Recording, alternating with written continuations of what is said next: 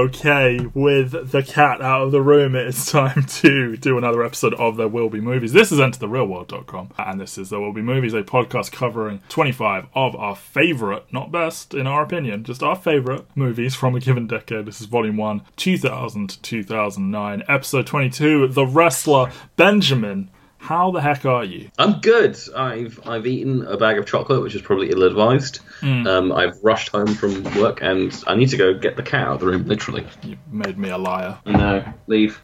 Gone. How unprofessional of me. Yeah, somewhat. I feel like garbage and haven't eaten anything, so we'll see if I can make it through the podcast. I will soldier on like a broken old wrestler trying to soldier through his last match. I've got to make a curry after this, so... Okay. This was chosen by you, which people who are listening to this and know me, we're just going to get this out of the way. The most embarrassing thing about me, I am a lapsed / infrequent fan of professional wrestling, so I am uniquely qualified to talk about this. However, I did not pick this. You chose this. And I am shocked you picked this, given I went through most of our friendship thinking Requiem for a Dream was like your favoritist film ever. And I was for sure thinking it was going to be on the list, but you chose The Wrestler. I think that like this stretch of 4 movies he does now are like all 5-star masterpieces, and I kind of liked that. Not that we're going to bookend it, but like we're going to finish this series, or one of the last episodes is going to be The Wrestler, and one of the first episodes, the next one's going to be Black Swan. Spoilers for...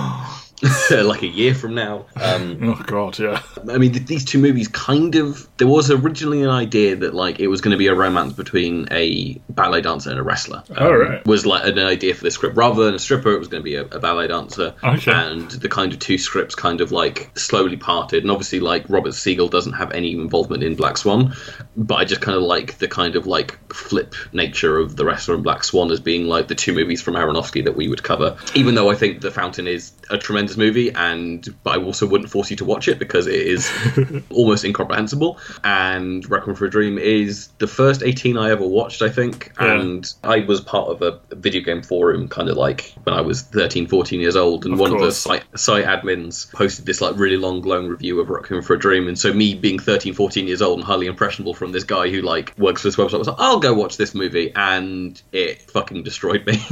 And so I kind of like I went back and filled in Pi watching that, and just kind of like, oh wow, Pi is really good, really interesting. Like my first like proper independent tiny movie shot black and white in New York for literally no money. Yeah. And then I was on a plane to, I want to say Florida would be like probably, it was a long flight, and they had The Fountain playing on the flight, and I was like, that's not a place to watch that. I watched that on the flight on the tiny little back screen, like not even like modern day like decent screen kind of thing. It was like one of those like back of the screen. Yeah. You have to tilt it a little bit to get like a clean image to watch The Fountain, which is one of the most visually gorgeous and stunning sound-wise movies I've ever seen. And watched it on the back of this thing and came away from it thinking like, this is maybe the best movie I've ever watched in my life. Like my little kind of like 15-year-old self kind of going like, wow, this has changed my life. But you didn't want to put me through it. But I didn't want to put you through it. And then obviously I've watched it so many times since then. I own the Blu-ray and all the rest of it. But like, yeah, that was my like these first 3 Aronofsky movies I saw in like at home on DVD and in an airplane, and I still completely and utterly love them. And so this was like, after The Fountain completely bombed, Aronofsky kind of like went away for a few years. Like he was rumoured to be directing an episode of Lost, which he had to drop out of. He was going to do the question mark episode in season 2, but he never got around to doing that. I don't know if he was on a Batman or a he was movie in between these 2. I don't know if he was in line for either of those things. He was gonna make like Year One, and it was gonna be real fucking weird. Go listen to the Tape Crusaders and EnterTheRealWorld.com. I think either in our Batman Begins episode or our like Schumacher double bill episode, I think I got into his ideas for Year One, but it was out there. Yeah, so he's circling superhero movies, but The Fountain bombs. I think kind of people leave him be. Maybe there were cursory talks of him doing Wolverine Origins. I can't remember what the order is. He definitely signed on to do The Wolverine, though. He did. One of the most dull films in that genre. Yeah, but before that, he kind of like recoups his losses and does this tiny little movie. Like, it's only made for $6 million. Mickey Rourke is completely like uncastable. Uncastable in any movie. Just kind of go like, if I can make this work, then maybe I can have a career again. And you know what he did? He got him a part in Iron Man 2. So all worthwhile. the greatest legacy of this movie. So I'm like little. What at this point? So it's 2008. So I'm 16 years old at this point. Just kind of going like, I want a new movie from this guy. I want to go see it in a cinema. And so I'm following every bit of news about this movie. And yeah. I was obviously aware it was coming because there are all these stories in the wrestling world of like, oh yeah, like Nicolas Cage is going to all these wrestling events. They're making a movie apparently. And then it obviously would morph, and we'll talk about that in a minute. But we've covered most of what we normally talk about at the beginning here. Robert Siegel used to be a writer for The Onion, and then he just comes out with this fucking script. It's like, whoa, wow. And he would go on to do The Founder, which I think that makes logical sense. But then he also did stuff like Turbo, which was the animated snail movie, I think. I mean, Big Fan's really good, which is kind of like the flip of this, which is Patton Oswalt as like a huge fan of an American football team. Okay. Oh no, sorry, is the New York Giants, I think, is who it actually is. And yeah, it's just one of those kind of like this, it's kind of like someone who obviously understands the world of this doing a kind of like commentary on what it means to be immersed in this world, perhaps to kind of like damaging levels. Yes, well, I mean, the feedback to this was generally that two-sided coin. It's either this is a wonderful sort of look into this, and also this is a harmful sort of... Not all of them are like this, and I think the people that are like that are just a little bit sensitive, and I think it's like, we're not saying every retired wrestler is like this, and there are... it's just, you know, this is what can happen. Robert Siegel is in the movie. He gets an autograph from Mickey Rourke near the beginning. But let's do what we normally do here. So, released December 17th, 2008 in the US, but slid into January 16th, 2009 in the UK. We talked about 2008 last week, but if you want to talk about sort of the opening numbers for this movie and, you know, what it was up against at the time. Yeah, so it opens number 8 at the UK box office with a equivalent of $1.18 million, but it opens up behind such classic movies as Slumdog Millionaire, the future Best Picture winner of that year, £7, the movie where Will Smith commits suicide. Yep. Role Models, really good movie. Yeah, pretty good. It's the only movie to use Christopher Mintz-Plasse well. Other than Superbad. Other than Superbad and Kick-Ass. It's like those three movies are the only movies that understand. Look, his cameo in Pitch Perfect is the stuff of legend, so... They didn't even invite him back for the sequels, did they? No, they didn't. My Bloody Valentine, Bride Wars, Beverly Hills Chihuahua, and Defiant. Sorry. Yeah, okay. I watched this movie opening day at the Bracknell Odeon in Bracknell. That's a funny place for the Bracknell Odeon to be. I know it is. I don't know why I did the confirmative there. This was the same screen that I saw Whiplash in about 6 years later. Nice. So like this is a very good screen for me. Is going to see movies in this particular cinema for whatever reason. Yeah. These two, Beverly Hills Chihuahua, all the hits. And then I watched this movie and kind of like the final scenes kind of like so completely, utterly destroyed me. I just kind of had to sit there in kind of like stunned silence for a little bit next to my friend. And then I had to overhear two people loudly who were sat behind us the entire movie walk out and go like, well, that was fucking bullshit. There wasn't even the like WWF in there or anything like that. And it was like the most painful thing. Like, and obviously I know nothing about wrestling. I've never watched wrestling in my life. What I've know is like osmosis from people who watched it at school. You saying you're better than Werner Herzog? Yes, I'm better than Werner Herzog.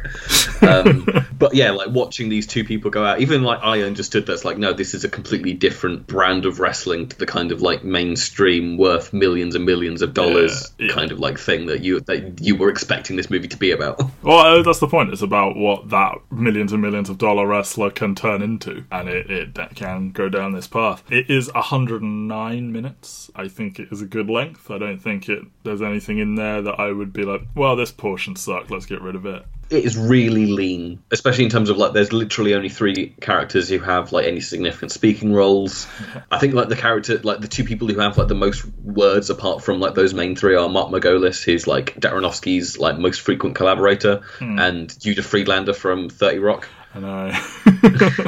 It's like those two, and that's about it, really. So, you already said $6 million budget, tiny. It did make $45 million.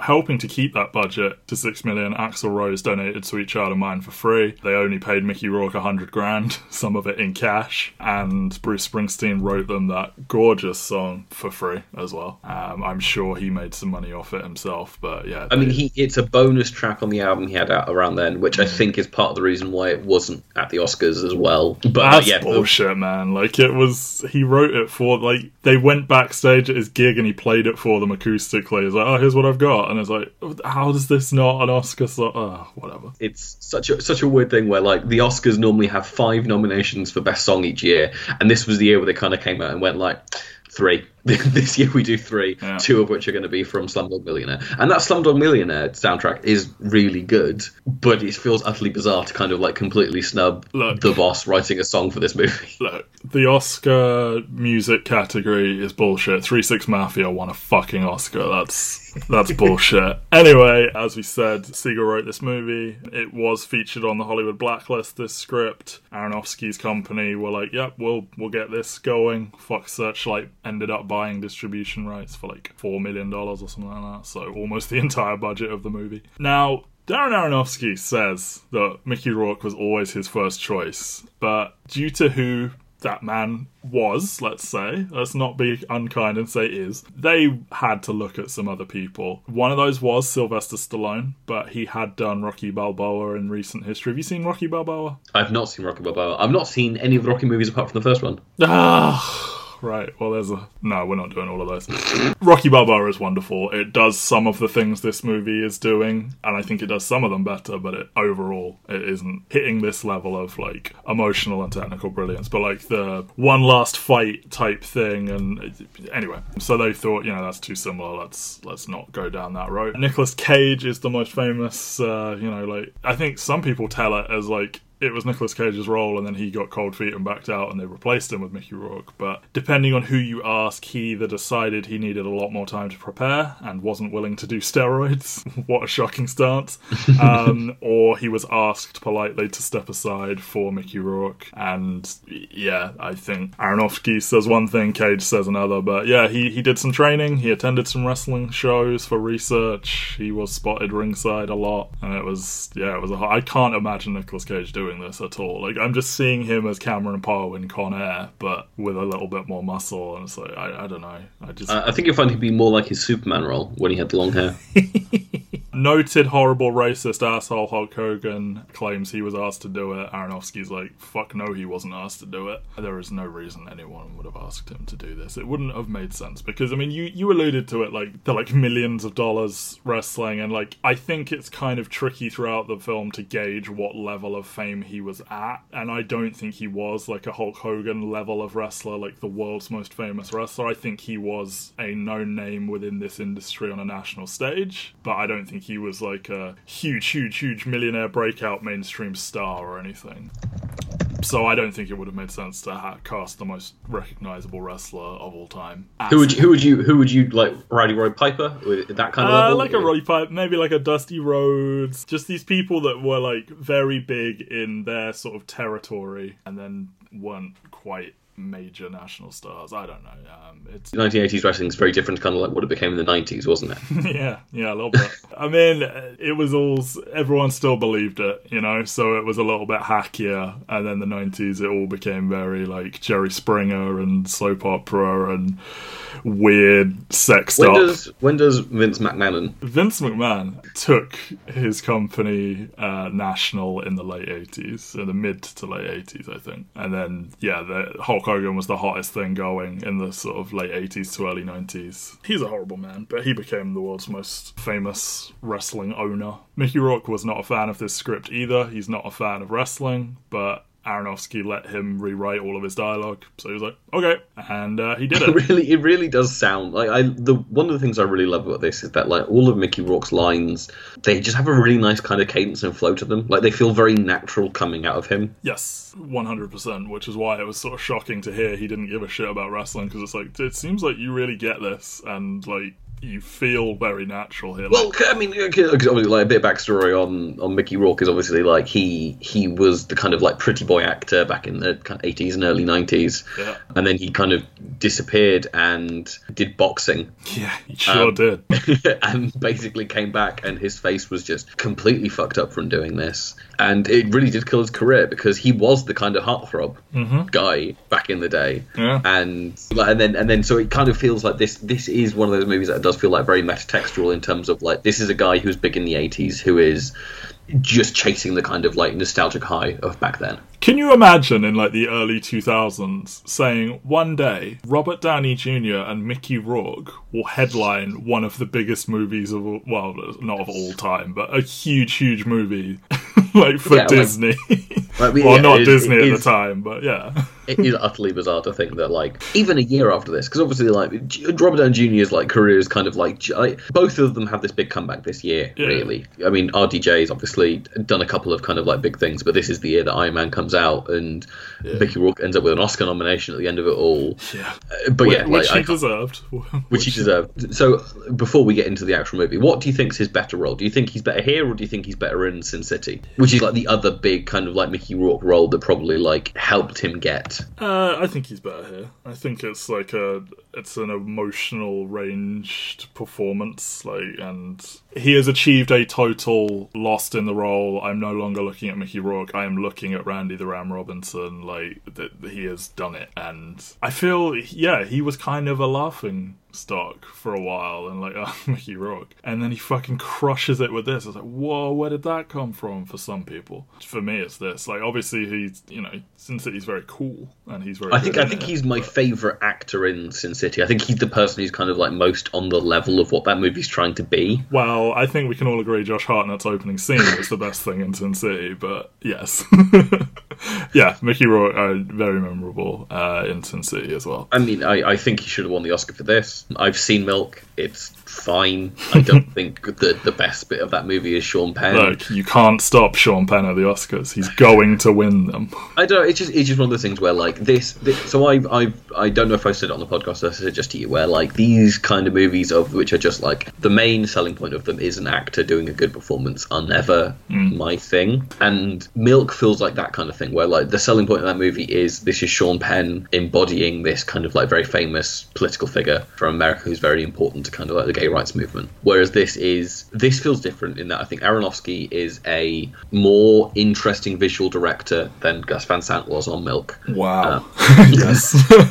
And also, I just think that like there is something here where like, they are creating this character whole cloth for this movie. Which I mean, obviously, like an acting performance is an acting performance, but I think there is just something so fully realised about this character in this world in this movie, and how perfectly that he manages to embody it, that just kind of like elevates this performance above what Sean Penn is doing in Milk. I mean, I'm also annoyed that the rest doesn't get Best Picture nomination, but this is the last year that the Oscars do the 5 nomination things, mostly spurned on by the fact that The Dark Knight didn't get a nomination, which, I mean, like, those two movies both probably should have been in the top 5 movies of the year over stuff like The Reader and Frost Nixon, but that's... Oscar bait. Yeah. Wow.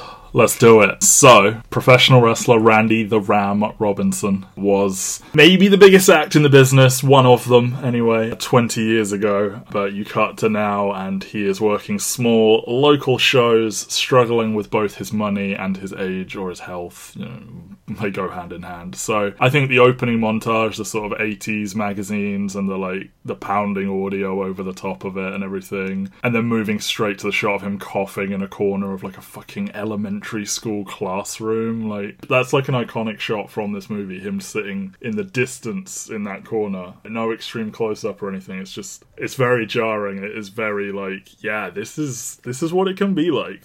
Some wrestlers are working shows in front of like 50 people or less, and I mean, I don't know how many of them are in fucking schools, but like it didn't strike me as like out of sorts, but I would imagine it was probably a bit of a shock for some people to see something like this, like him getting changed in a school classroom. Yeah, I mean, it's such a great kind of like shift from like you expect it to be something like kind of like monumentous and this huge kind of like triumphant moment, and it's just not, even down to kind of like when he gets paid at the end of it and the guy's just like, he gets shorted because they didn't make as much money for the whole event as he thought, so it's like, well, here you go, this is what you get next time. This is what you get.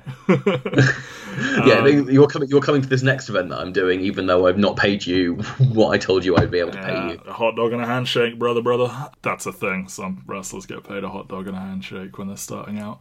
And he's like living in this trailer, which he gets locked out of because he hasn't paid his rent. He sleeps in his van, and it's a very carny road warrior kind of life when you're coming up. A lot of sleeping in cars and on floors and stuff, but like to see this guy that, you know, if we are to take that opening montage, like, you would expect this dude to at least have like a big fucking house somewhere, and you never find any of that out, like what his life was like then. You just hear him telling stories about the good old days, and there's never any allusion to like, oh, I used to have this like giant fucking mansion, but it's like you are left to think, well, he must have had a house and things went very bad for him and now he's in this trailer. It's just, again, like they are really hammering it home immediately, and like seeing him taking shifts at a supermarket but no weekends because he still is wrestling and he's wearing the fucking hearing aid and everything. Like, it's so jarring. I love how this movie's shot, because this is, if you've seen the other Aronofsky movies, there's kind of like something very unique visually about them. Yeah. Like there's a lot of kind of like intense cutting and stuff like that. And then this movie comes out and it's not that. He's kind of like wanders. Like the camera just sort of drifts around. There's a lot of long shots and a lot of improvised takes and I mean, one of my favorite things is there's a fairly iconic shot that Aronofsky did, was called the story cam, where he attaches a rig to an actor at their waist with the camera kind of in front of them. So when you walk, the background kind of moves, but the person stays in the same place in the frame. And he kind of like inverts it in this, where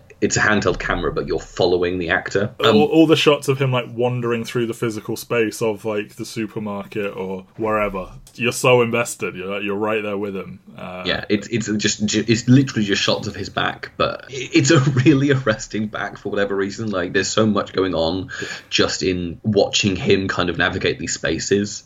Just like this physically large dude with the age inappropriate long blonde hair, shall we say. So it's like, even when he isn't in his like full get up, like it's a big fucking dude, and it's like, oh, you're visually striking. But then you've got in his everyday life, him having the hearing aid, and like I think his coat has got like duct tape on it and stuff like that to repair it. And yeah, it's very humbling.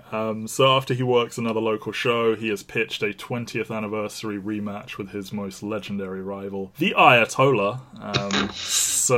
There were some international hard feelings about this character, but they are, of course, sort of parodying the Iron Sheik, who was this sort of Middle Eastern stereotype wrestler, and he was a big enemy of Hulk Hogan, who was Captain Americana. So again, I don't get the feeling that he's supposed to have been Hulk Hogan big, but you know, that's kind of what they're invoking. So this is a real WXW show, this first one. Many of the wrestlers backstage are just playing themselves, being called their real names. Most of the ones that speak directly in camera shot are going by made up ones. Like the guy that talks to him before the match, I think he's called like Tommy Rotten or something in the film, but he didn't go by that for realsies. But he's one of the people that helped train both Nicolas Cage and Mickey Rourke, and he is nobody, but they gave him this role of having the first match on screen with Mickey Rourke. And I really find the sort of match walkthroughs that they do backstage really fascinating personally, because like everyone knows wrestling is fake, and you have this assumption that they like rehearse the whole damn thing, like in an empty gym or something, like move for move, and it's like, no, this is what it's like. They just sit down and just verbally are like, okay, we'll do this, here's a thing I've got. A thing that was like really popular about the movie from like wrestling fans was the comment about, don't work the leg, everybody works the leg, work his neck, because it's so true. Like they pick a body part and they just like attack it boringly until the crowd gets to a bit of a like, come on, and then the good guy has a comeback. Yeah, it makes it like what I really enjoy about this is kind of everyone knows that stuff is scripted and the winner's going to be decided beforehand based on the billing or based on what the narrative that they're trying to sell in that wrestling league at the moment is going to be. Yeah. But like this shows how physically demanding this shit is. Yeah. Because these people are all fully ripped, fully like in shape people. Yep. Really. But also just like how it's kind of a bit more like improv. It's like improv fighting. Yep. Absolutely. I don't know, where like you know how it's going to end. You know what you're aiming for, but the whole point is to put on a show and to just kind of like go with the flow of like what makes sense in that point of view. Yeah. Like, and you see it a few times in matches where like people see that things are going like sideways or not going how they should be going, and so they kind of go like, right, okay, we're going to do something different now. Yeah, that is precisely right. You feed it. You work the crowd. If they're not into a certain thing you're doing, you try something else, and like you see it throughout where it's like, use his leg, and he's like, okay, yeah, it's that guy with his leg. You get to see him preparing the blade in his wrist tape ahead of time. I know for sure most people think that blood in wrestling is done via like little blood packs or blood pills, or like, I don't want to say a a squib, because those, like, explode, but, you know, that kind of thing. Surprise, motherfuckers! They cut their fucking heads open with little concealed blades, and... I do have a question for this bit. So obviously, like, he has a head hit beforehand, and that's when he, like, then razor out and cuts his head a little bit, and then he gets a second head hit. Is it supposed to be that he got the cut from the first one, or is he preparing... Yes. So, when you see shit like this, they take a big hit to the head, the other guy does something, like, preposterous, so the crowd is looking at him, the other guy will just be laying face down, covering his head and stuff, so he can do this without everyone staring at him, and then they'll, like, have him get hit in the head more, so that, like, it flows a bit more. Like, not, like, full-on punching in the head, but if you just give him a bit of a concussive force to the head, it will, like, make it flow more, and... Yeah, and you can even see, like, because obviously, like, he gets the, like, 2 successive hits after this, and he, like, stops it, but you can tell that, like, he's stopping himself somewhat to kind of, like, cushion the blow. The way it is, it's like, it's not that they're not making any contact, it's just that it's sort of a controlled contact. Like, boxers know how to pull punches, so you can hit someone and make it look harder than it is, and it's a kind of a lot of that. There is a lot of sort of phantom striking where they've missed completely, but it's like, you know, you're doing this shit live, like, you don't get to do a retake, so it's like, you have to make a decision in the moment. Do you acknowledge that they missed and not react to it, or do you pretend they hit you and go flying, and sometimes to hilarious results? But there is often a degree of just, like, they're hitting them, just not as hard as they possibly can, and it's a weird fucking thing. Like, the stuff that looks really painful probably isn't, and the stuff that looks easy probably is quite painful. Just the simple act of falling to the mat is very stressful on your back. You get the point where, like, he's later on when he after this match, he goes to the strip club and meets with Cassidy, a favorite stripper of his, played by Marissa Tomei, who is stunning. One of the most beautiful women to ever live on this earth. Yeah, who was nominated for an Oscar for this role, she's really fucking good in this movie. Possibly a bit too naked for a vast majority of it, but that's neither here nor there. But, like, he's explained to her, there's a scene where he's kind of going through different injuries that he's suffered over the years, and none of them are like, oh, this was like a punch that I took. It's like, oh, I jumped out the ring. I fell wrong. I accidentally got caught with this. Yeah. There is a lot of that, for sure. She's really fucking good. And I really, like, on his way in, I like him, like, selling or offering to sell painkillers to the bouncer, because a lot of wrestlers have a painkiller addiction and have a plentiful supply of painkillers and stuff like that. But you see, like, this group of dudes, like, rejecting Cassidy for being too old. And these two are, like, mirrored in their sort of, you know, they do very different things, but there is this core similarity of both of them are a little bit too old to be doing what they're doing. And it's sort of a, like, having to play to a crowd in a way, and it's a little bit of a carny type, hard sell type business where it's like you have to go and court their money kind of thing, and like they're both just want to be, well, she wants to get out and he very much doesn't, is the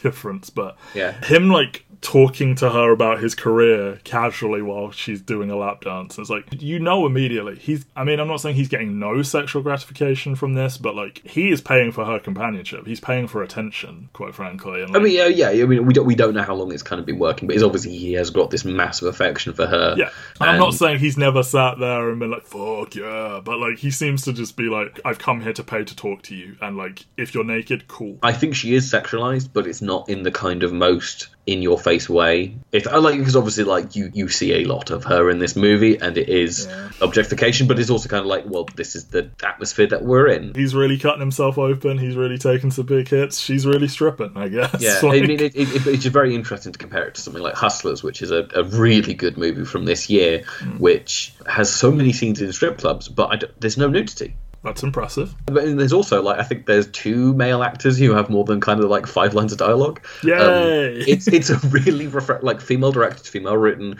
movie starring like female, like women in all the kind of major roles. It's just really good, and it's all about female friendship, and it's just kind of interesting to watch that movie made in 2019 versus this movie made in 2008, and compare like these two, like one of the best performances I've seen this year, and one of the best performances I saw in 2008 was Marissa Tomei in that movie, or in this movie, and J-Lo in Hustlers. And it's very interesting to kind of compare the ways in which they kind of treat female sexuality in that. J-Lo is also one of the most attractive women in the world. Yes. If you have a chance, go find her first pole dance scene in Hustlers, because it is genuinely one of the most like erotically gratifying things that you will see in cinema. Welcome to the real world where we're giving out like porn suggestions to each other. But she's fully clothed and fully in control of kind of like how her sexuality is being taken. Yeah. And and it is different. I mean, this is probably like that more realistic, quote unquote, kind of like interpretation of what a strip club's going to be. Yeah, it's not a glamorous one. Like, this is a like rundown strip club that, not a huge number of girls working there, not a huge amount of clientele. Like, no, I mean, this is New Jersey. This is very much not the like. No, you can just stop there. This is New Jersey. This is New Jersey. Yeah, it's just interesting to kind of compare these two movies and the difference in tones over the last 11 years, and they can still both give two of the best supporting actress performances I've seen. And you mentioned him like showing her all of his like war wounds, and she like compares him to Jesus in Passion of the Christ, and like, you've got the hair for it. It's like, I don't think Jesus was blonde, but okay. And I like that, he continues to pay for lap dances, but he can't cover his rent. And it's like, I understand that this is a common thing where someone has a large amount of debt but still spends small amount. Because it's like, it's not like that $60 or whatever was going to cover his rent, but, it's just sort of a sign of where his priorities are, and like, he has to do what he has to do, I guess. I like him afterwards buying the steroids, because, he's taken this big match, so like, we see him over the next few minutes like preparing for it all, and like he gets the dye job and the spray tan, and he buys these steroids, and I love this giant meathead's like really fast maths, because he's like, yeah, you got this, yes, that's 35, that's 50, that's 500. I love the kind of like, he's not just buying steroids, he's buying like so much other shit as well, and this guy's just like, do you want insulin, do you want this, you're like, over the counter medications he's selling him, but like, I got Viagra, I got whatever you need, man, like, you're old, or just, you use a lot of these things, so maybe you have erectile dysfunction. This dude got busted for steroid possession in real life after this movie, so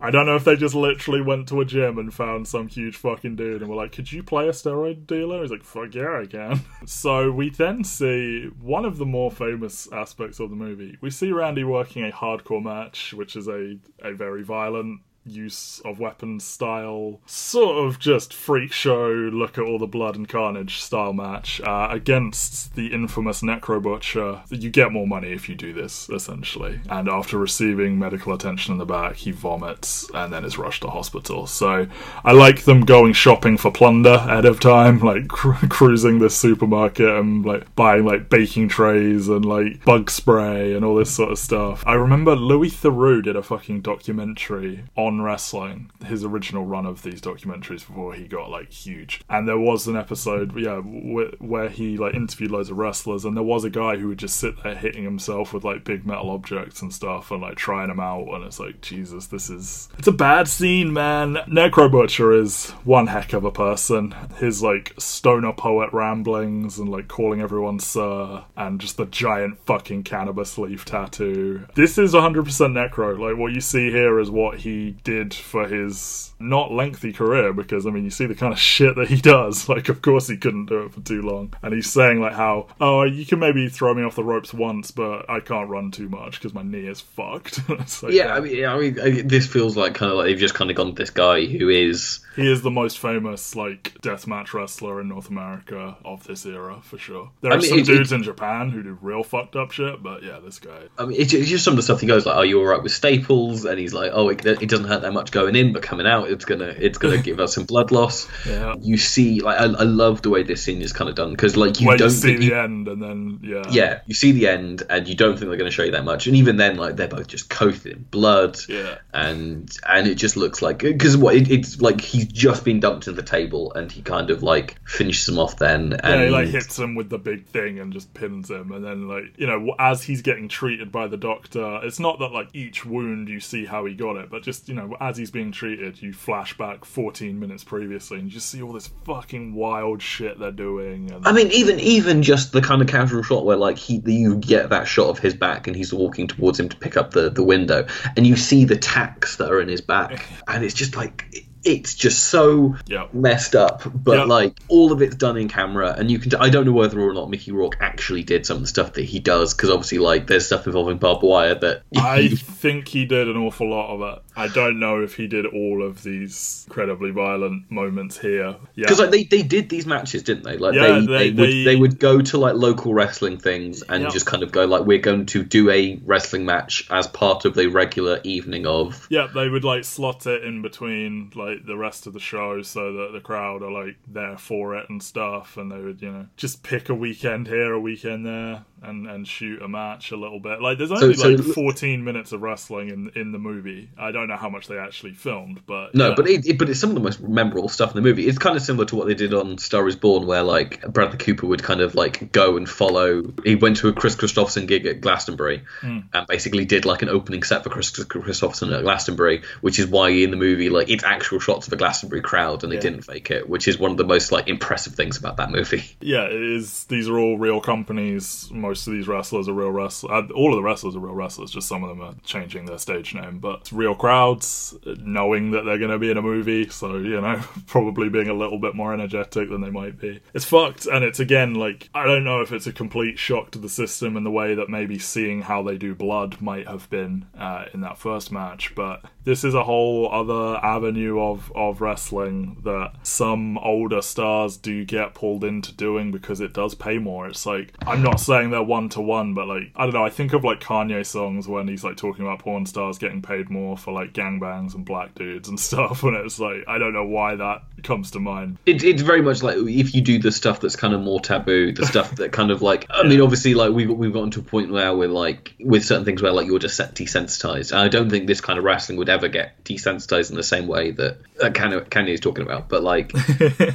mean this is not the kind of thing that you would tune into like WWE. No, this isn't going to be on TV, man. This is I mean CZW, I think it's CZW. They hovered around like medium bigness, but they were never getting like a TV deal or anything like that. Yeah, it's just fucking wild, and like respect to Mickey Rourke for whatever he did do, and like Necro Butcher like briefly enjoyed like a slight bump in like appearances and stuff following this, you know, the wrestler's own Necro Butcher. He's a weird fucking dude, but God bless him. So, obviously, Randy wakes up in hospital. He is told he had a heart attack. He should stop wrestling immediately. He almost died, etc. The frequency that Mickey Rourke's butt is on display, and just sort of him not looking the most glamorous. I think we talked about this with No Country for Old Men. It's like, it's this duality of the like, you know, because I mean, he's used to, for a living, walking around shirtless. It's like a glamorous thing, but then it takes on this duality of like, it's like a vulnerability thing of like a wounded old animal or something. I don't know. So it's like he really just threw himself 1,000% into this. Yeah, and his butt does not look good. No, it doesn't. We learn his name is Robin Ramzinski, and he fucking insists the doctor calls him Randy, and it's like, this is such a thing, like living the gimmick. That is the like core part of this. Well, I think it's both living the gimmick, but I also think it's kind of like this. What I think is kind of like something I really love about the movie is this undercurrent of kind of like his toxic masculinity kind of like showing itself in that he's kind of like, obviously he's not afraid to be vulnerable at points in this movie, but so much of it feels like he's kind of rejecting the name Robin because it's so much less manly than Randy. Yeah, which is hilarious in modern settings, but yeah, it was once upon a time Randy was like a big tough guy name. Yeah, and like Robin does it, you know, it can also be a woman's name, which I think Randy can be as well. But yeah, like I think you're right. I think it's the double-edged thing of like he thinks Randy is a more manly persona, which is why he took it on, and also just like there are so many wrestlers that like can't let their gimmick go, and like we've talked about this as well, like with Jason Bateman in Juno, like struggling to accept this chapter is over, you will never be this rock star again or whatever, but just the inability to let it go, and like, yeah, no, call me Randy, like, you know, I am still Randy the Ram Robinson and everything. It's like, you're not, bro, like, I mean, you are, but what that is has changed. The promoter like leaving his earnings in an envelope at the desk and be like, oh yeah, see you next show. It's like, Jesus Christ, this is a hospital. And then you see him with his fucking NES with this custom made wrestling game they built for him and everything, and the kid telling him about Call of Duty 4. Yeah. But I like that. It's one of those things where like this scene, it kind of comes off a little bit janky in that it is got very obviously kind of like ad-libbed, but it's also like, well, what would a 11-year-old kid want to talk about in 2008 would be? Well, it's like, you know, someone play this game I own that I'm in, so it's the only game I own. So the kid is like, you know, remotely interested in playing Nintendo, but it's like, this is, you know, you can tell he doesn't like the game, and he's just like, oh, I just gave you an ass whooping, don't you want a rematch? He's like, nah, I'm good. It's like, oh. Yeah, I love the beat of him when he leaves the hospital. He gets a taxi to go pick up his car from wherever the match was that he was part of. Yeah. And it's just this empty car park. Yep. And it's just this depressing overhead shot of... It's like this secret world type, like, they all gather for these shows, and for, like, in this specific context, in this specific time, he is still a star, and then he's just walking around and no one knows who the fuck he is for the most part. And it's, and I think the car thing really illustrates that as well, of, like, on Friday nights, this place is rocking, but now it's nothing. Like, it's just fucking dead somewhere in New Jersey. And then you also see him, like, trying to go for a light jog and just, like, doubling over in pain. And he visits Cassidy again, tells her about his heart attack, and she makes the suggestion that he reconnect with his estranged daughter, who we didn't even know he had until now. And he reluctantly attempts to do it, and she aggressively rebuffs him. So, you get Cassidy saying, I can't be seen leaving with a customer. Like, he tells her what happened. He's like, oh, can we go somewhere and talk? And she's like, I can't, like, walk out of this place with you. That sets a real bad precedent. But the heart attack phrase, it's like, okay, fine, you go out, I'll meet you in 5 minutes or whatever. And their dynamic is so fascinating to me because, like, you sort of go back and forth on, like, how she thinks of him, because it's like, when she's, like, leaving him at the end of this, and she's like, you're gonna be okay, right? And it's like, I do feel she has a degree of fondness for him, but it's like a favourite customer, and the key word is still customer, and she very clearly doesn't see him how he sees her. It's kind of interesting to go back and forth, and, like, as a first-time viewer to think, like, is there gonna be this big, like, blow-up where she's like, fuck you, man, you're just some dude who comes in here, I don't give a shit about you, or is it going to be revealed like, okay, I love you or whatever? And it's like,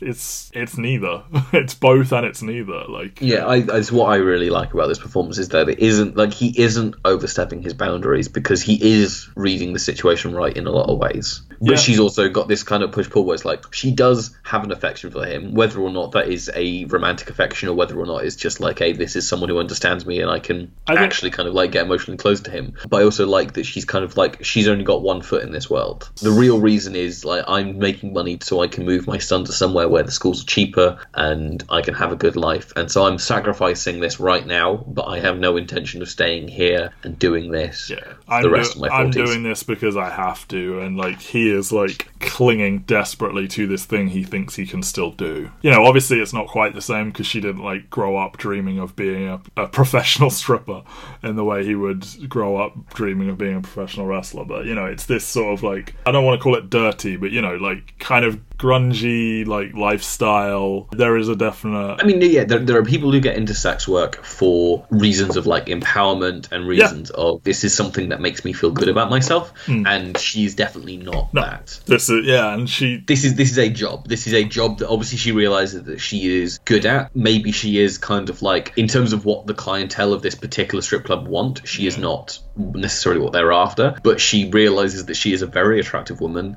who can utilize her sexuality to earn money, even if she kind of like not resents it, but kind of like it is very much kind of like, this is a job, not a she fucking says career. Like, I'm not a stripper, or like, you think I'm this, and she's like, that's not who I am. Like, I am not this person. Yeah, it's great. But speaking of great, Evan Rachel Wood as Stephanie. It was Abby Cornish recast at the last minute, but good, because she's great. And like I said, how I feel the length is about right, and it's not like I think anything needs to be longer. I maybe would concede that I think she needed a little bit more, but like what she's giving us is fucking great. So. Yeah, I think the only kind of like the two scenes I have an issue with are the scene with the kid in the trailer, just because of kind of like it feels a lot looser than some of the other stuff in the movie, and also this first scene with Evan Rachel Wood, even though she's absolutely killing it, I think they're kind of rushing along at kind of about 60 miles an hour to kind of like info dump all this information of their backstory,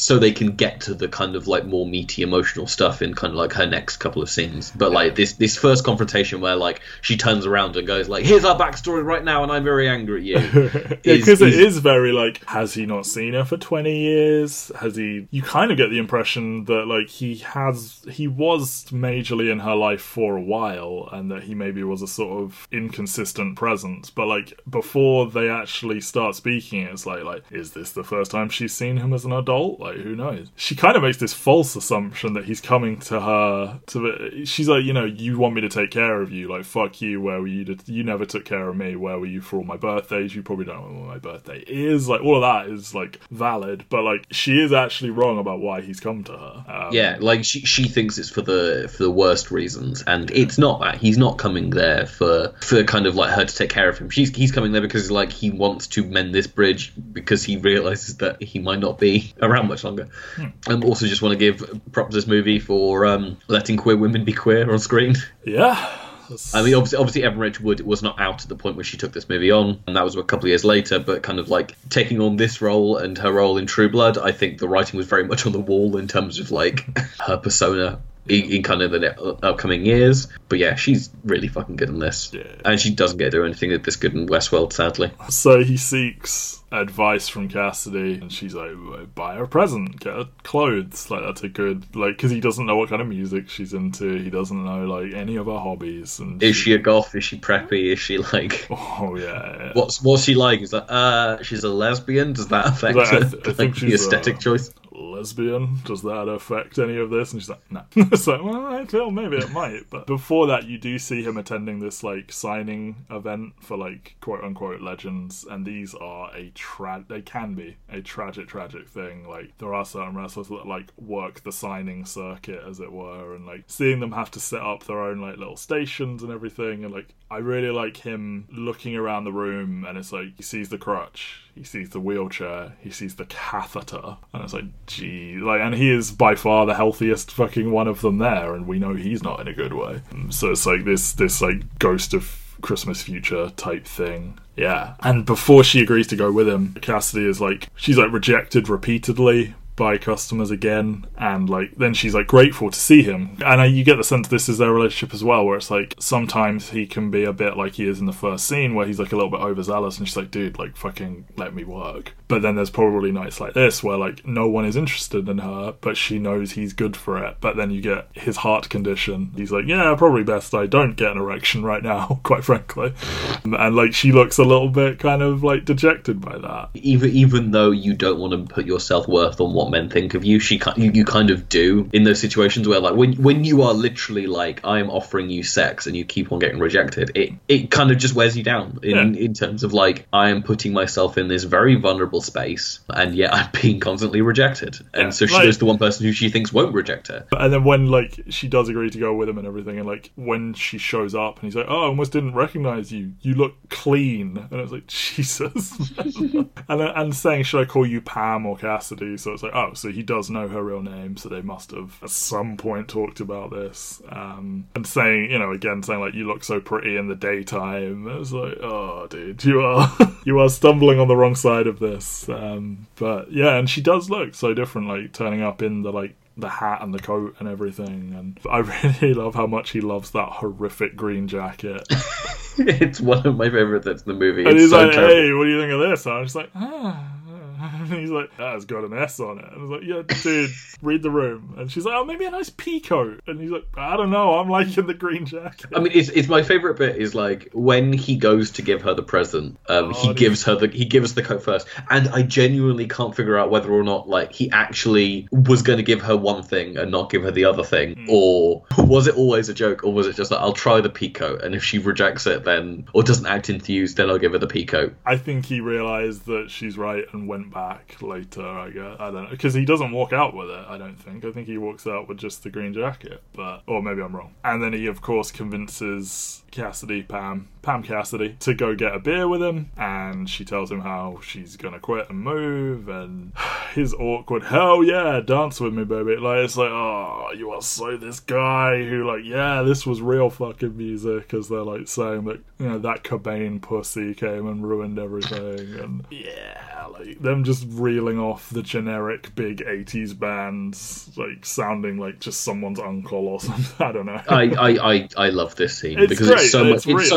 It's so much is kind of like these two people are trapped in a nostalgic period that doesn't exist anymore. They're very much coding her as the like 80s stripper dancing to fucking Def Leppard and stuff. Like, I'm not saying that was like the heyday of stripping, but it's like that is very much I mean, it doesn't want the songs to come on and say that I've danced this song too many times, or like I know this song inside and out because I've done this so much. Yeah. And so he does his little stripper dance. Just like needlessly like, like everything got shit when like Kurt Cobain came on the scene and stuff like that. or like just this kind of like I hate the 90s vibe, and fuck the 90s, fuck the 90s, and this very much kind of like these are two people who are living in an idealized version of like the past, and so like they're latching onto it. I mean, it's weirdly one of those like kind of political statements nowadays where like there are people going like, oh, don't you remember like how good we used to have it? It's like, but you didn't have it good. No. Like the music you're listening to isn't good. You just like it because it symbolizes a better period of your life. Yeah, because you were having a good time at that time. You think everything from that time was great, and it's like, no, not really. And also like Mickey Rourke is like good friends with Axl Rose, so I think some of that is like, you know, doing him a solid and saying, yeah, fuck Nirvana, Guns N' Roses forever. He does try and kiss her.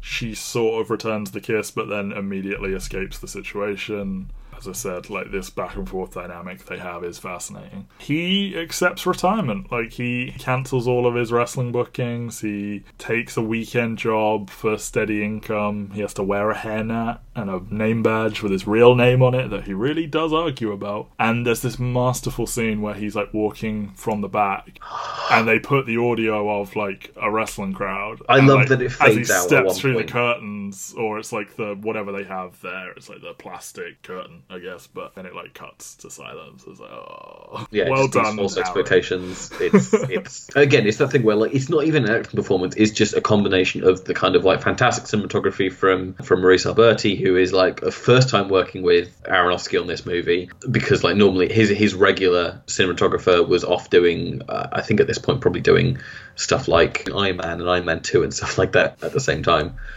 Mickey Rourke. I know, just constantly working with Mickey Rourke. Oh, apart from not doing this movie. But yeah, like it's just everything technically kind of comes together in this scene. That's great. It's so good. And because again, it's not relying on Mickey Rourke. Like for a movie that so much is focused on like the advertisement is the Mickey Rourke's name is almost as big as the wrestler in terms of the title. Like it very much is a one-hander with Marissa Tomei and Evan Rachel Wood as very much supporting actors, but there is interesting stuff going off in terms of like just how the movie's shot, how the movie looks, what the movie's thinking about, that does elevate it above being simply like a movie with a performance. And you see him getting to banter with customers a little bit. Like he is obviously like a professional showman, so he has that charisma. Like he is good at talking to people, and he like he conducts himself. I think so, yeah. And he conducts himself with that confidence of like, hey, what's going on? And they're real customers, some of them. Like there's a real deli counter, and they had him behind it, and then real people started approaching him trying to buy stuff, and Darren was like, try and serve them. I love the bit where he like tells the guy to go long, and he looks so perturbed. He looks like he's trying to walk away. Like he's like, I don't want to do this anymore, and then he like gets it in his car anyway. And like, hey, good looking and stuff like that. To this like, I don't want to say he's an ugly man, but you know, it's just a change because it starts off so slow and him kind of like doing it in kind of the most dull way, and then by the end of it he's having an absolute blast because he's interacting with people. And like maybe he would be a fucking nightmare, and you see it later. He's bad at the rush hour because he wants each one to be like a special sparkly, let's have a little joke and talk for a minute like interaction where he does something silly, and it's like that's not what you want when there's a big queue. Yeah, but as we know, people want us to give good customer service all the time. The most important thing. Sometimes good customer service is like just giving them what they want and shutting the fuck up. I quit the company, I can say what I want. So he does try again with Stephanie. He gives her the presents, and she goes with him on a walk to like on like one of the Jersey boardwalks, and he apologizes for his absence, and this is all just great. Like as you said, I love how it's shot because it's like you're focused on Mickey Rourke's face, and like his eyes are welling up as he's kind of like saying like, I'm a broken piece of meat, but you just see her hair kind of like floating into the camera that shows like even though there is like probably someone with like a little handheld camera there kind of like shooting this, they are still having this conversation between each other. Like he's not talking to the camera, he is talking to an actual person who's there, and it feels so close and so intimate and just so damn good. And saying like, I'm alone and I deserve to be alone, like these devastatingly like honest self-reflective statements, like it's, and then like her like linking arms with him like means everything. Yeah, because like this is like, I prefer this because so much of this is unsaid in terms of like she's realizing a vulnerability that she's potentially never seen before. Yeah. And so this is her kind of like letting her guard down and going like, right, I'm gonna let my dad back into my life. Like he is doing and saying the right things at this point that I need to trust him again.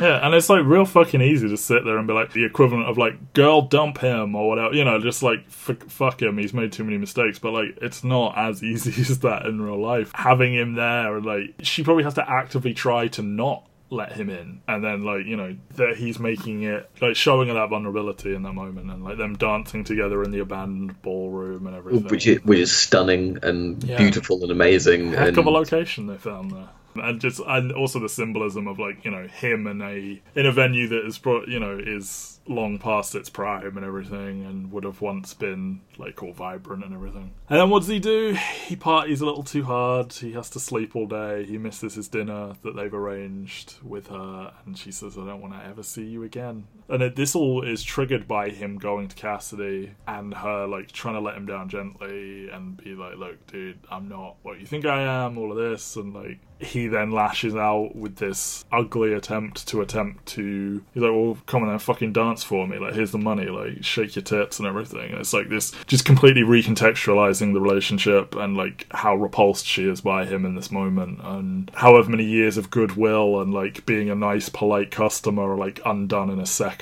I love that little beat of kind of like the security guard coming like, dude, come on, and you think it's going to get aggressive, but then the guy's just like, oh no, you're like, they chill out the moment they're away from her. And then this sort of causes him to go sit in the audience for a show and go for drinks afterwards with wrestlers and get coked up and bang the fuck out of a woman with a fireman fetish. I love the fireman fetish. A great so weird much. beat. I like that he's wearing the boots in the morning. It's just like her entire. It's so the single bed, the room being entirely decorated with like fireman stuff. The fact they covered up the ferret with. Well, they're nocturnal, I think. So. I know, it's just a wonderfully kind of like set design. Yeah, it's weird. Like, what a weird beat, but perfect. Because like, because even then, even when they're at the thing, you think it's just like, oh, do you want to party like a fireman? You're like, right, what does that mean? What does that mean? And I'm with him. I'm like, what? Sorry, like this isn't just like cool young person speak. He's missing out on like.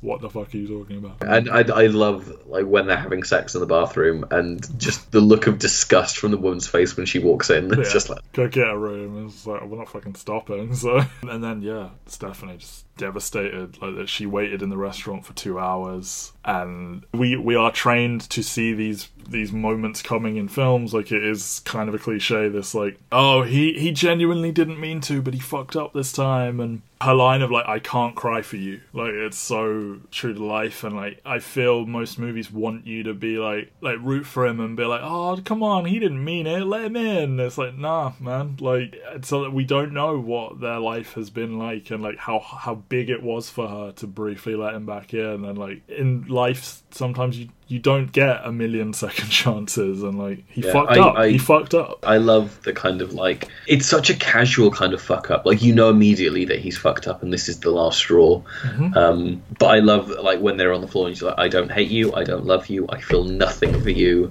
It's so heartbreaking. And Eva Roachwood absolutely fucking kills this scene, and she's so good. And while she doesn't get quite as much as like Marissa Tomei in terms of characterization, like these kind of like 3 or 4 scenes that she has in this movie, she is so good in all of them. You feel every minute of her performance. It's even if I'm highly distracted by the set decorator kind of going like, what would hipster lesbians be into in 2008? She's like, Vampire Weekend, we'll just put a massive Vampire Weekend poster in the background. It's just, and like him like pouring at her hair and like saying, I know you hate me. It's a heartbreaking little scene, and like he kind of, this is it, like, you know, his life of choices has led him to this fuck up, and he kind of, given how it ends, like this is the triggering point for sure. Like, I think he had this romantic idea in his head of like, I will get Cassidy away from this life and raise her son and my daughter and everything will be great. And like, sorry dude, you can't just will that into existence. Like, people have autonomy, like they are not props in your little play of your life. So he quits his job, he signs back up for he quits his job in spectacular fashion. Yes, like slams his hand into the fucking slicer and like cuts his thumb. Yeah, he's coats himself in blood, kicks things as he leaves, swears at people. It's just a terrific outburst that's so theatrical in kind of like exactly the way like he I mean, to use a wrestling term, he does a heel turn. Look at you go. In the middle of the shop. It's good, it's over the top, but... I really like the little less, little more lady. Like, you know, less. He's like,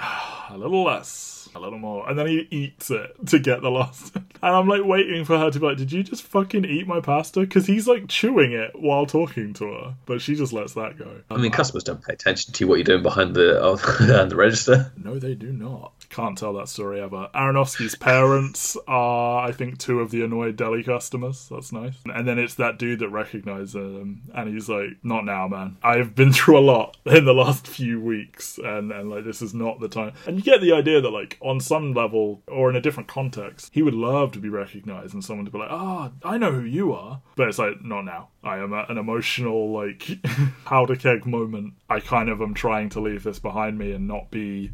Like, he has so desperately only been this thing, and now he has tried real hard to not be it, and it's blowing up in his face. And yeah, this dude, like...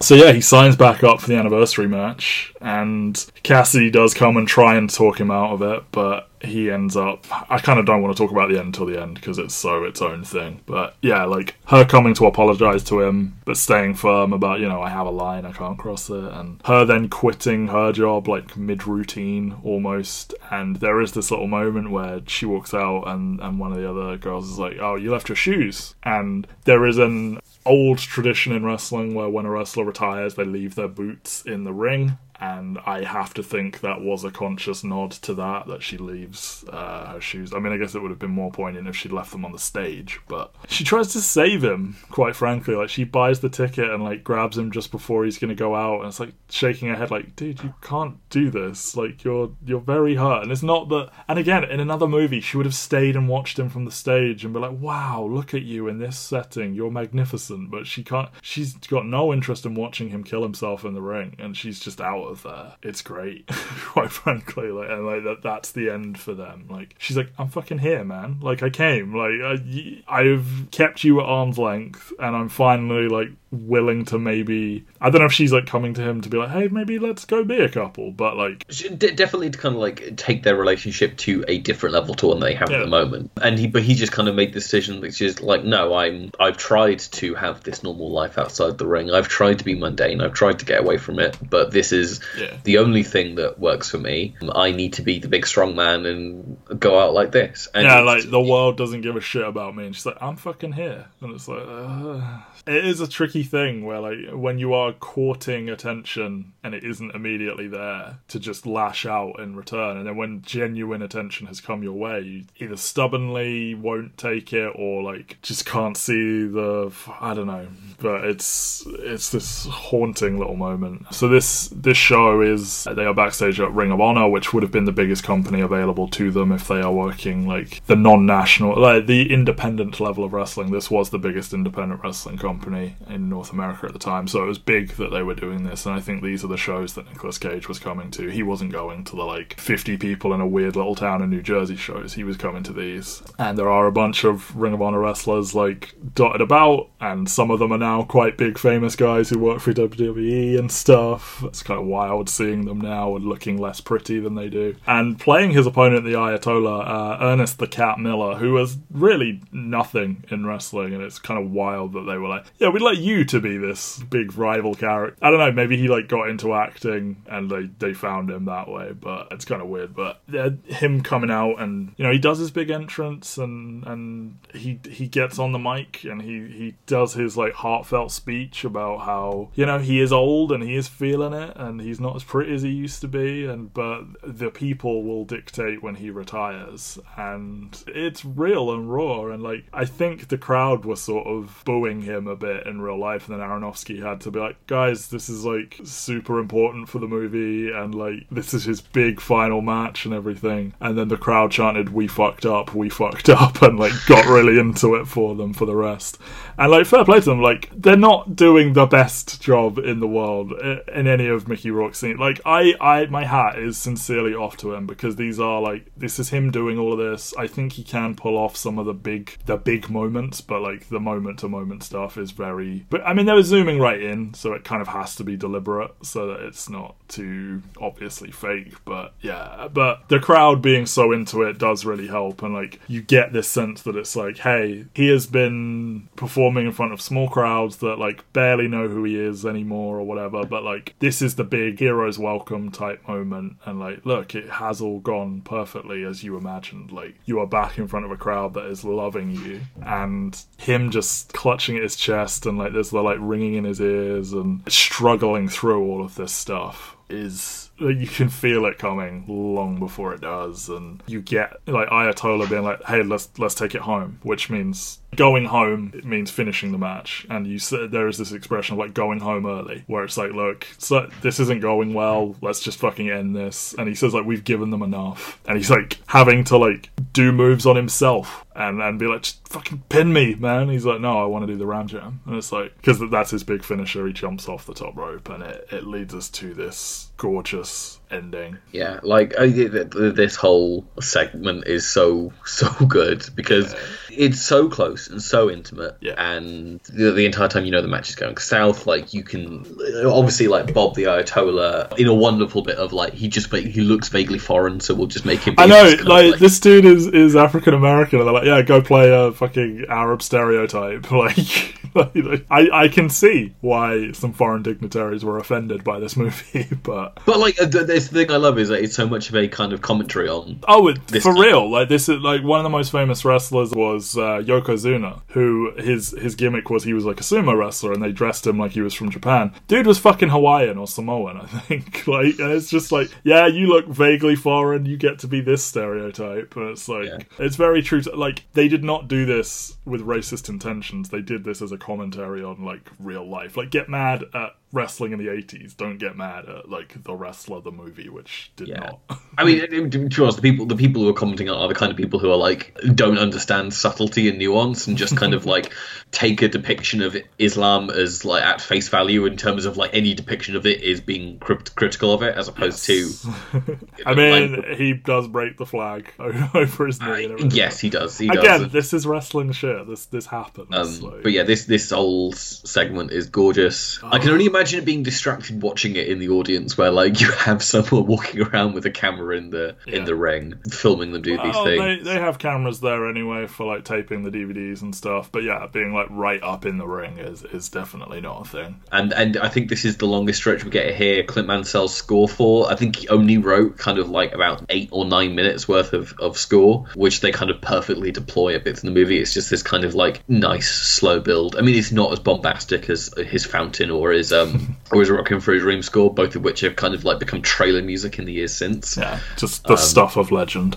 Yeah, and obviously we'll definitely touch on Clint Mansell's score next week in our episode, which is probably his best non-Aronofsky score. But yeah, just like everything kind of builds in this, with him kind of like clutching his heart, and Bob the Ayatollah is like lying on the floor, kind of going like, pin me, and he climbs up onto the ropes. And looks out to see whether or not Cassidy or Pam is watching him, and she's not there. It's a like bravely not good shot almost, like it's this almost clumsy zoom, but it just really works here, and just sort of looking around the crowd and just like taking this all in, and like I think he says in the front of like that, you are my family, like this is my family or whatever, and it's like, you know, everything has just gone so badly for him as he's attempted to not be the Ram, and here he is just to rapturous applause. They love it, they want to see him do it, and like he knows I probably shouldn't do this, but like this means so much to me. And that just beautiful ending of him jumping over the camera, and just you see like to the very tips of his boots fly over the top. Yeah, and then it fades to black. You hear the crowd You don't know. And you don't know. You don't know. So they hard cut to silence. Yeah. And is this meant to be the hushed silence of the audience as this man has died in front of them? Or is it just, it doesn't matter. This is what he chose. This is the narrative here. And they filmed him hitting the move, getting the pin, and surviving. But I believe in an AMA, Aronofsky confirmed that he dies. Neither of those matter because the text. Yeah, they're not beautiful. they're not on the screen. It doesn't matter. Like, this is the movie. This is the way it ends. It ends with no conclusive answer either way. You can choose to see whether or not he lives. You can choose to see whether or not he dies. It's however you prefer to see it. Yeah. I don't want to think about it. Like, I don't either. My partner asked me last night whether or not I think he lived or died. I said, I don't think it's important. I think the important thing in this movie is this kind of like man trying desperately to come back to like what his glory days were and succeeding for 15 glorious seconds. Yeah, and yes, exactly. He will literally live or die by this moment. And I have slated the sort of indie ending, and like we talked at length about No Country for Old Men, and like I like it here. Like I think there are times where you can have an ambiguous ending but still have a satisfying narrative, because the end of his story was right there. Like, this is what this whole movie has built towards. It's not almost an ancillary character talking about a dream 10 years later or whatever. Yeah, it's beautiful, and Bruce Springsteen's song The Wrestler is a gorgeous, gorgeous song. It's, you know, if you've ever seen a One Trick Pony, you've seen me. Like, oh. Yeah, I love this movie. I as I said at the start of this episode, I think Requiem, Fountain, Wrestler, and Black Swan are all like 5-star masterpieces. Aronofsky's the only director I can say has got like 4 movies which I would gladly put in like a top 10 movies of all time. There are probably like other directors who I adore. Like, I mean, I love Fincher, I love Cuarón, all very kind of like basic film bro kind of like people to love. But you called Cuarón your favourite working? He is my favourite working. Like, I've enjoyed both Noah and Mother, but I don't think either of them are. I read the goddamn plot synopsis for Mother, and I was deeply confused. Mother is exactly my kind of thing. I walked out of that cinema feeling like I had been emotionally abused for about 2 hours or however long it is. I really like it. I think Jennifer Lawrence is fantastic in it. But it's also not a movie which I would recommend to like most people to watch. I think it would piss me off. That's the thing, is I think it would piss most people off. I was just very much like watching that movie. I think it's less. Look, I get it. You say to Aronofsky, "Fuck me up, Daddy," and like he does. he knows what you like. I'm so sad that he didn't get to do a fucking Wolverine movie. Instead, he did fucking Noah of all things with like Emma Stone, with Emma Watson and Ray Winston. I think his Wolverine would have been incredibly interesting, but if Mangold hadn't gotten to make that incredibly dull Wolverine, he may not have made that incredibly lovely Logan. So it's a trade-off. I've got no idea where Aronofsky's up to the moment. We'll touch more on Aronofsky and you know what Aronofsky wouldn't have done? He wouldn't have done the whole fucking weird racially charged farm clone fight weirdness bullshit that wasn't necessary in the otherwise good father-daughter story. Yeah. Anyway, that's a completely different podcast. I love this movie. I think this movie is... Yeah. I mean, this was probably one of the first kind of like big boy Oscar movies that It's wild to me that this somewhat niche interest of mine got a fucking movie that is good. and like, I've seen so many awful basketball movies, I've seen so many bad video game adaptations, whatever, and to see something like this that is not, you know, it was once one of the most popular things in the world, and you know, they still have millions of fans or whatever, but it's a very different, it's not cool, and to see it get a light shined on it, and not the big thing that everyone knows, but this like other corner of it, the independent wrestling that was going on at this time and was like artistically wonderful, and to see it treated with reverence and presented to the public, and they didn't have to like preface it with anything, like they just presented it as is, and that people took to it, and that it's good and popular, and you know, I mean, it didn't make a ton of money, but like it's a well-regarded thing, and it's like, this is cool that it made 44 million off of like what budget it had. It got 2 Oscar nominations, both of them for acting. I think it definitely should have got some more technical stuff. Yeah, but yeah, you know, like as someone who was reading a Transformers comic on the way home, wrestling is the most embarrassing thing I like, and to see it like here in something that is actually good, thank you for picking it. I thought we were going to be watching Requiem, which I wouldn't have minded. I've seen Requiem, I don't dislike it, but yeah, you picked the one that is more up my alley. Yeah, I that's the thing, is I could have done any of the 3 the Aronofsky movies from this decade. I went with this one just because it holds a special place in my heart. Just in terms of like, this is probably like, I'd seen Dark Knight, but most of the stuff I was seeing in cinema in like 2008 and 2007 was kind of like very obvious movies, like, oh, I'm going to see superhero stuff and I'm going to see big budget comedies and all these other things. And this was the first time that I kind of went out of my way to go like, I am going to watch a movie that will be nominated for Oscars at the cinema. I used to go and see stuff like this once upon a time, and now nothing can make me leave the house. I say probably the first. Like, I saw Benjamin Button in cinema. I saw Slumdog Millionaire in cinema. Like, I was seeing things that were like Oscar baity, but this one is probably kind of like one of those kind of like firsts. Well, this has been emotional and special, but we must leave it behind. Who knows what happened to Randy the Ram Robinson? What we do know is next week we are going to have a very fun time talking about Sam Rockwell in Moon. I am very much looking forward to it. Moon is fucking dope. I watched Moon probably less than a year ago at this point. It's just a really nice British movie. I like to watch Moon every like 2 years and just be like, oh man, still good. Just a shame that Duncan Jones has not done anything close to as good as this since. Do not talk shit about Mute. Did you like Mute? I haven't seen Mute. I'll talk shit about Mute. I didn't see it. That is for next week, though. In the meantime, go to intotherealworld.com. Like, comment, subscribe. Get us on Twitter. Will Be Movies. Ask us questions if you want. We will answer them. Just like 6 people that follow that account. But I know, but we retweet it from our accounts, which have more followers. There you go. But, you know, if you ever want to get us, ask us dumb film questions, ask there, and listen to all the stuff we got on the site. And, yeah, next week we're going to space, I think. But are there movies for us to watch on the in-flight space travel, Ben? Are there movies? Yeah, there will be. And there will be Kevin Spacey. Oh.